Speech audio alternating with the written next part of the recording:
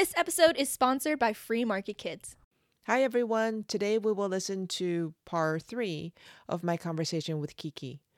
And when you look at the statistics for here in the United States, and I bet they're worse now because I haven't looked in these statistics at like 6 or 7 years, but women in relationships live longer than women who are single. Even that, if you're thinking of getting divorced at 60, like don't. I mean, obviously, if you're endangered, get divorced, but understand the consequences. Women, I think 80% of women in the United States over the age of 70 are at or near the poverty line.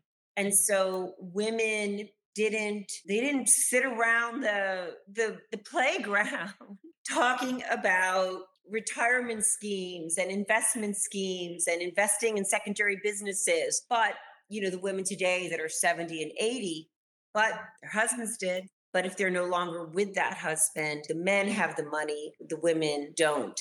A lot of women that divorce, they'll get a child support for the child and a small custody until the child is 21. Yes, it could always be easier to keep our head in the sand, and it's very easy to be a Luddite and say, I don't want to learn the tech. I don't want to learn something new.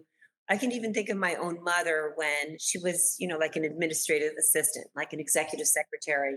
And she was like, she called me, I don't know when, in the 90s or something like that. And she was like, oh no, they're getting word processors. And I'm never going to make, my mother could type like 135 words a minute, like this, like, like turning the page, never looking at the keys, no mistakes.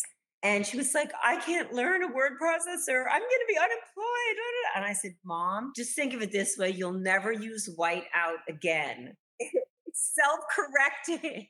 You'll never run out of ink and ribbon or whatever, and you'll never use whiteout again. And my mother, she had to get over that initial fear and that kind of stretching into new area, and she dominated it. And then eventually she was on a computer, and she was the first person I ever knew who bought something on eBay.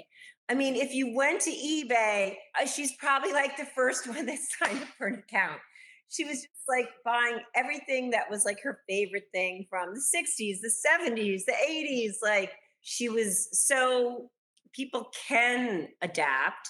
And I remember when she didn't want a computer, she could use the one at the library. And then she wanted an iPad or a tablet. So we got her that.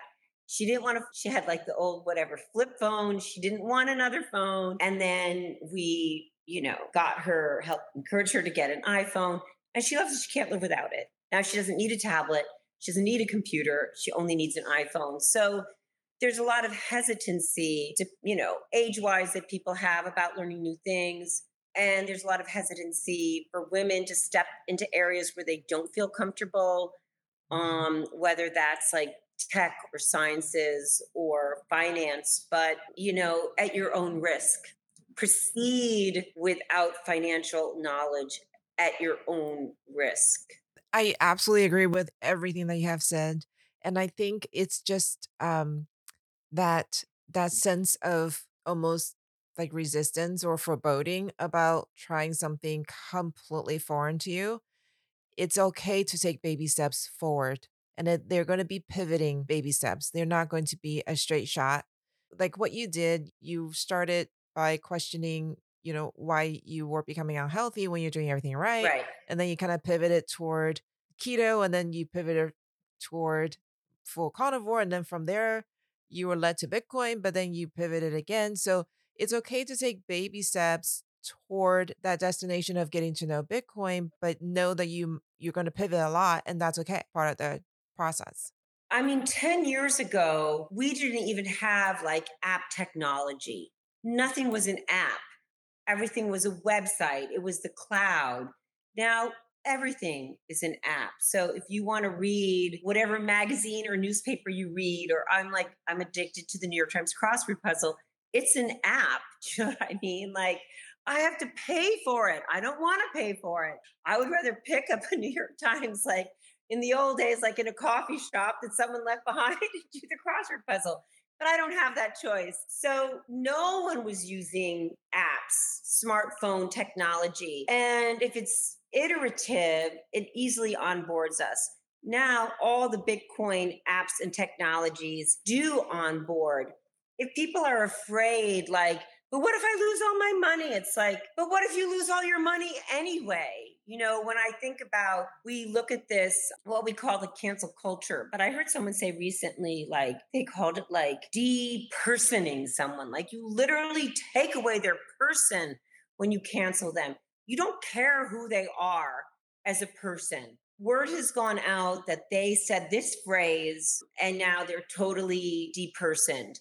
But if someone who donated to the Canadian trucker campaign for freedom, the Freedom Convoy, had the police knock on their door for $10, $15, $50 for the peaceful protest, their banks were shut down. I just read a story that a policeman who had donated to the trucker convoy $50 and it never went to them because the government stole all that money from Canadian and other citizens. He has to serve 160 hours of unpaid police work on his vacation and days off because he gave $50 to a charitable organization.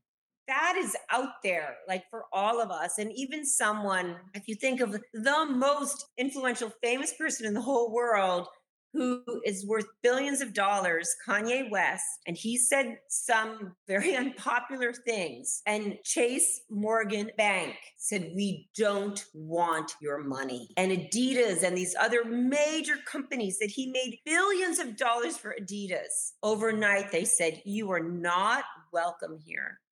And so we think our money is going to be there. But for that policeman in Canada or those, families in Canada that gave money to the trucker convoy, well, they don't have those guarantees. And Robert F. Kennedy Jr. just spoke at the Bitcoin conference. And he said, I was not interested in Bitcoin. I didn't know what it was. I didn't think about it. But when I saw the peaceful protest of the trucker convoy in Canada, and where ordinary citizens wanted to support these truckers so that they could eat, so that they could stay warm, so that they could have medical autonomy and earn a living and do their job, and that those individuals were, they did not have sovereignty over their money to support the convoy with Bitcoin. He said, that's what made me look at Bitcoin as a sovereignty freedom money. So we think we're safe, think our money's safe. But Thank you for joining us today. We will continue this conversation tomorrow. Be sure to come back and hear the rest. See you next time.